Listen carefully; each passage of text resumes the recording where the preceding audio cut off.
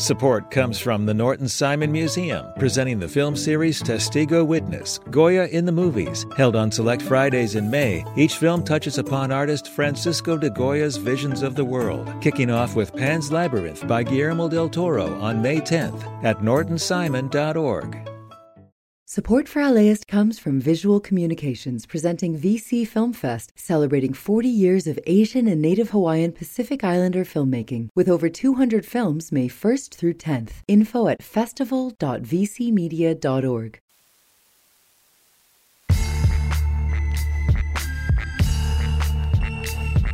It's Film Week on LAist 89.3. I'm Larry Mantle. The comedy fantasy Poor Things is Oscar nominated in 11 categories, including Best Picture, Director, Actress, Supporting Actor, and Adapted Screenplay. It's the coming-of-age story of young Bella brought to life with an infant's brain by a brilliant and unorthodox scientist, played by Willem Dafoe, by the way, who was with us a few weeks ago on Film Week.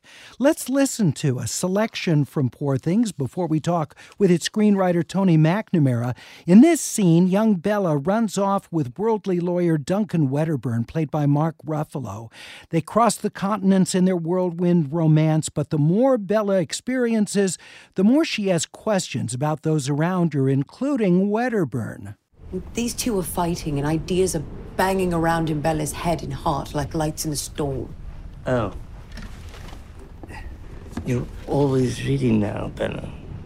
You're losing some of your adorable way of speaking. I'm a changeable feast, as are all of we. Apparently, according to Emerson, disagreed with by Harry. Come, just come. You were in my son. What? That scene from Poor Things, a much Oscar and critically appreciated film. Joining us is the nominee for Best Adapted Screenplay, the writer of Poor Things, Tony McNamara. He adapted the script from a novel by Alistair Gray. Tony McNamara, welcome to Film Week. Hi, thanks for having me. Congratulations on your second Oscar nomination. You were also nominated for Best Original Screenplay for The Favorite, also directed by Yorgos Lanthimos, starring Emma Stone. Describe the way that your work dovetails with the vision of Yorgos Lanthimos. I think we have a very similar sense of humor and a similar kind of sensibility generally, I think. We're slightly different, I guess, in a lot of ways, but I think he has a very singular way of looking at the world and directing, and he's also like quite a fearless director. So I think for a writer, he gives you a lot of freedom, and you're very set free to kind of like not worry about what the market or any, it's really like, let's just tell this story as kind of as we should, as wildly and as entertainingly as possible. And so he's sort of great to work with in that way. So we spend a lot of time together, and we just seem to kind of hit it off, and our sensibilities of my script and him being, one of the great directors of this generation for sure, if not of all time, is, it's a great thing. Well, and to paraphrase him, he's making films that he wants to watch, that are his sensibilities, and sort of hopes the audience is able to appreciate them as well. Is that your approach as a writer? Yeah, pretty much. I think that is one of the reasons we get on so well, is essentially I'm trying to entertain myself in my office. And also write, I'm aware, like you are as a screenwriter, you are serving an audience, and you know that. But on some level, it frees you up creatively to not be a slave to that, because you can't know what an audience want. You know what gives you joy, and you know how to, you kind of test the story on yourself. And I think that is one of the reasons we get on, because we are very free in that way. Well, that the audience will come and they'll make what they make of it, but we just got to make a film that's very honest to ourselves and and kind of just try and make something unique, I guess, each time. You, as an audience member, you feel with Yorgos's films, him pushing to that extreme, not being particularly concerned, well, what are the conventions of films? He'll blow right past that. And so I wonder, in your style as a writer, do you at all temper that, or do you add fuel to that proclivity on his part? I think a bit of both. I think I think a bit of both. I think sometimes we do a bit of each to each other.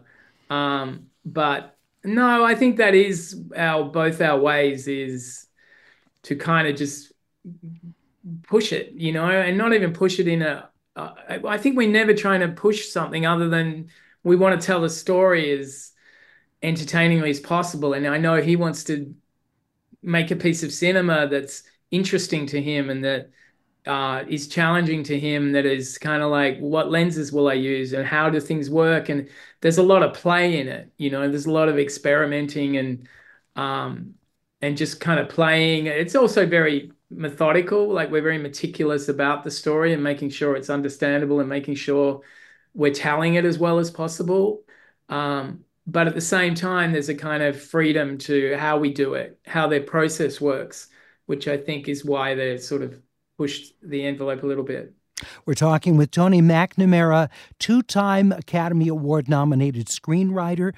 For his most recent project, it's the much-acclaimed Poor Things, nominated for 11 Oscars, including, Tony, for Best Adapted Screenplay. Tony, you adapted the book that I know Yorgos Lanthimos had identified as something of interest for him many years ago, even meeting with the novelist when he was still living. And when you were adapting this, how much freedom did you feel like you had to depart from the original text? A lot, because in the original book, it's a great book, but a lot of it is about Scottish nationalism, which and a lot of Bella, the main character, the film's story, her whole story is told by the men, and so you're never inside her story. You never go on the journey kind of physically with her.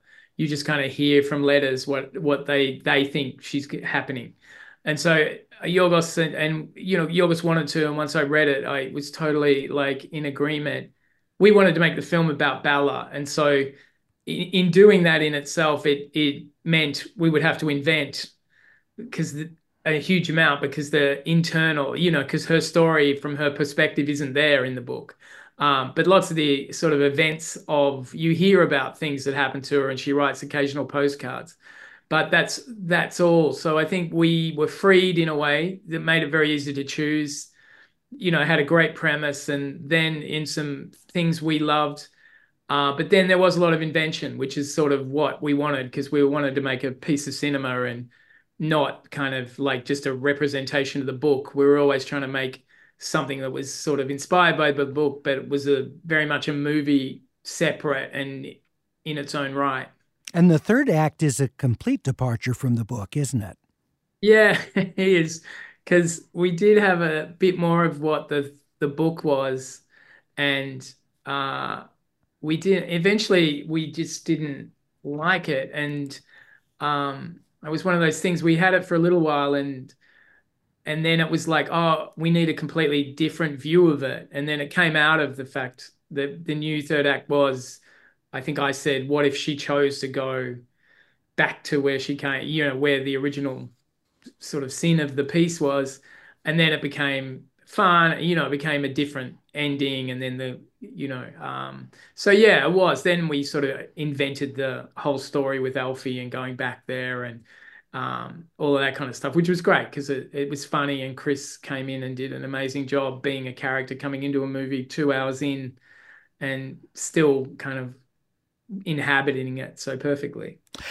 We have just short time before we break, and coming up a little bit later, I want to ask you about the dialogue you wrote for Bella, because you begin from first words and take her all the way through adulthood. But just real briefly, to what extent does your screenplay suggest the elaborate production design we see in the film? Oh, not to that much, not to what it became.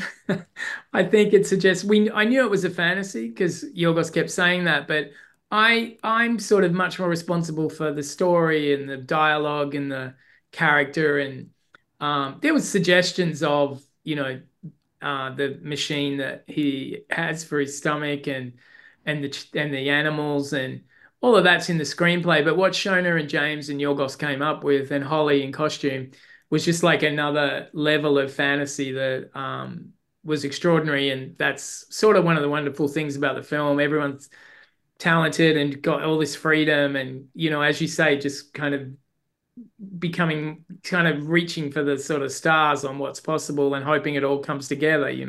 And I was stunned when Willem Dafoe told me that these were sets, that there's very little CGI that was involved. Yeah. That boggled my mind. We'll continue our conversation with two-time Oscar-nominated screenwriter Tony McNamara. We're talking with him about Yorgos Lanthimos' Poor Things. We'll be back on Film Week in just 1 minute.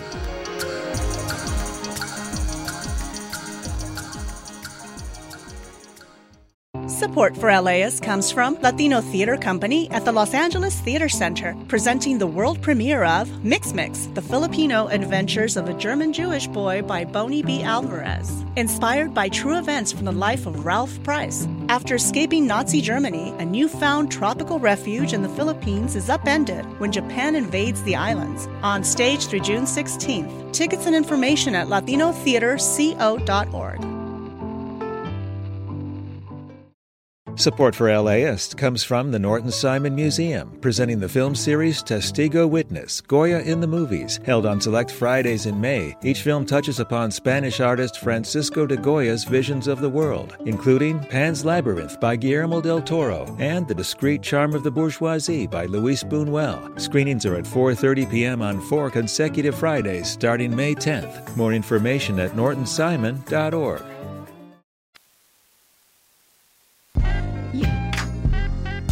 It's Film Week on LAist 89.3.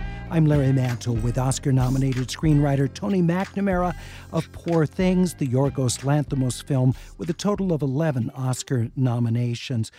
Tony, let's talk about the dialogue, because you have the opportunity here. This may be the only time in your career you're writing for someone from infancy through adulthood. So what are the ways that you tried to peg the language to her years of development? Yeah, it was one of the big challenges, was creating the dialogue for the whole film and creating this sort of mix of contemporary, historic, but period feeling dialogue, but also a bit of an absurdist world. But Bella in particular was, her dialogue was how you were going to track more or less her development and the arc of how she was understanding things intellectually. And so it was sort of like going back to the start and thinking, okay, she doesn't, and she was also not in society much, so she didn't know words. So I knew she wouldn't know words for things. So sometimes she would experience something and just make up the word for it.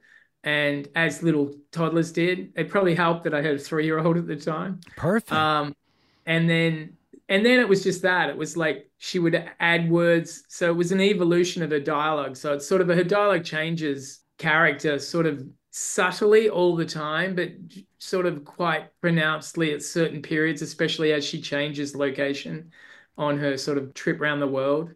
So it was really like a real constant honing of that for a couple of years. And then in rehearsal with Emma, listening to it all with Yorgos, and us, the three of us, kind of working out if there was a word that was too sophisticated in that sentence, or she needed a bit, something that wasn't sophisticated in that because she wasn't there yet.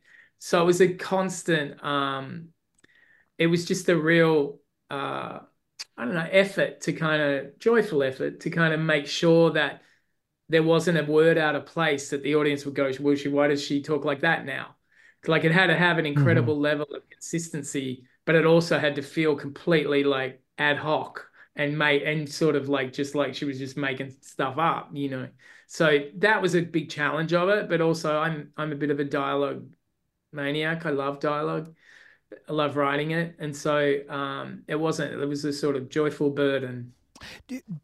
You've written now screenplays for 3 films: Emma Stone, Cruella, and The Favorite, in addition to Poor Things.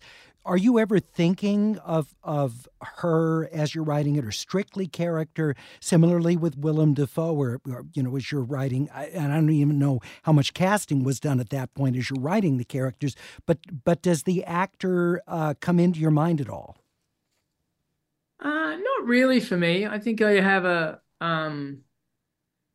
kind of have a voice for the character. Like in my head, there's a voice for the character.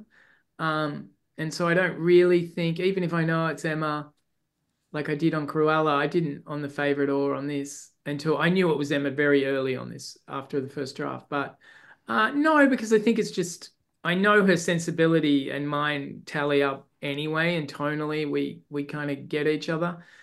But I think as a writer, I've always just heard dialogue. I think that's why I say I like dialogue so much, because I hear it said, and it has a tone and it has all that. And so for me, it's I don't really, I just then find out who's going to do it, and I'm grateful, and I hope it works. And this had to be an exciting challenge, because you're writing something that's in period, but you're trying to make it relevant and the humor come through to a modern audience. So that must have been kind of fun to come up with the type of expressions and language that you wanted to be featured.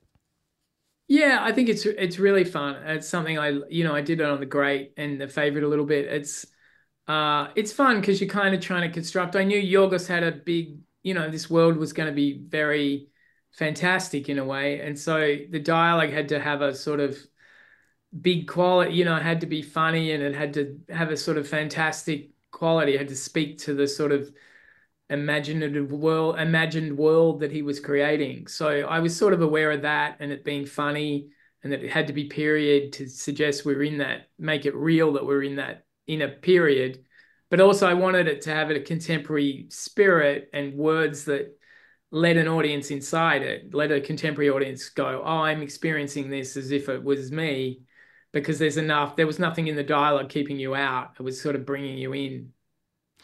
You have to have a great deal of faith in your words as you've written them, but then you never know how an actor is going to read those lines, what they're going to bring to it.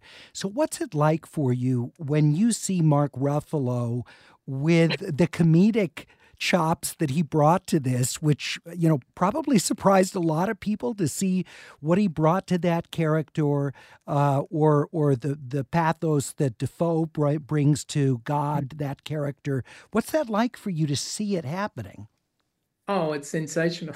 That's like when you're a writer and you walk into the rehearsal room and, Emma, Mark, Willem, Rami, you're just like, well, it's a dream come true. I mean, it's sort of like, because you just get to hear these words, and they're all incredibly lovely people, but also they're just such great artists, and you get to watch them play with it, and you get to see it work, partly because they're brilliant, partly because it works. And it's just a great feeling to know that you gave them something as well. It's like your job to give them something great to say. And that works and lets them create a character and an arc, and feel like they're being supported by the script. And I feel like that's a really great feeling as a screenwriter. You've had an opportunity to write, so many scripts involving prominent and big personality women. I mentioned The Favorite and Cruella and Poor Things, plus your series that streamed The Great on Catherine the Great. So are you looking for a change of pace with your next project, or something in line? Am I looking for a change of pace? No, I'm not necessarily. I don't really think about it that way. I mean, I think the next thing I have is actually a contemporary comedy. But yeah, I don't mind. I mean, I just see if I really am into a character, or yeah, I don't really kind of do it in a conscious way. It's just like, oh, that seems cool. That seems a cool story and a great character, and so yeah. It just seems like you have such an affinity for strong women characters in the work that you've done. Yeah, I guess so. don't think of it that. I just think they're great characters. I don't, and I know it's not that I'm being disingenuous about it. They are great women characters, and I feel like in what you're looking for in a way is, as a writer, is great obstacles to help your characters rise and be great and kind of have a lot to. And I think women in history and women characters often have a huge amount of obstacles and big stakes with them, and have to kind of work extra hard to kind of create themselves on an epic level to kind of beat some of those obstacles. And so I find that really interesting for characters, and they're not perfect, and they're not, they're not idealized. They're very flesh and blood humans, like Bella, who's sort of, she's wonderful and adventurous and optimistic, but she's also at times cruel, and she's also at times a bit of a brat. And, so I love characters that are very complex, I guess. Tony McNamara, thank you so much for talking with us today about Poor Things, your screenplay that's Oscar-nominated for Best Adapted Screenplay. We appreciate it very much and look forward to what's coming next and talking with you in the future. You too. Thank you very much. Appreciate your time. Thank you. Tony McNamara, two-time Oscar nominee. Screenplay of Poor Things, the most recent one. It's Film Week on LAist 89.3. I'm Larry Mantle, reminding you that our Film Week Academy Awards Preview 22nd Annual Edition is coming up at the historic Orpheum Theater in downtown Los Angeles. Tickets are available now. All 11 of our Film Week critics will be on stage with me. We'll look at clips from all the Oscar-nominated films, including Poor Things. Tickets at laist.com/events. That's laist.com/events. From all of us at Film Week, have a great weekend.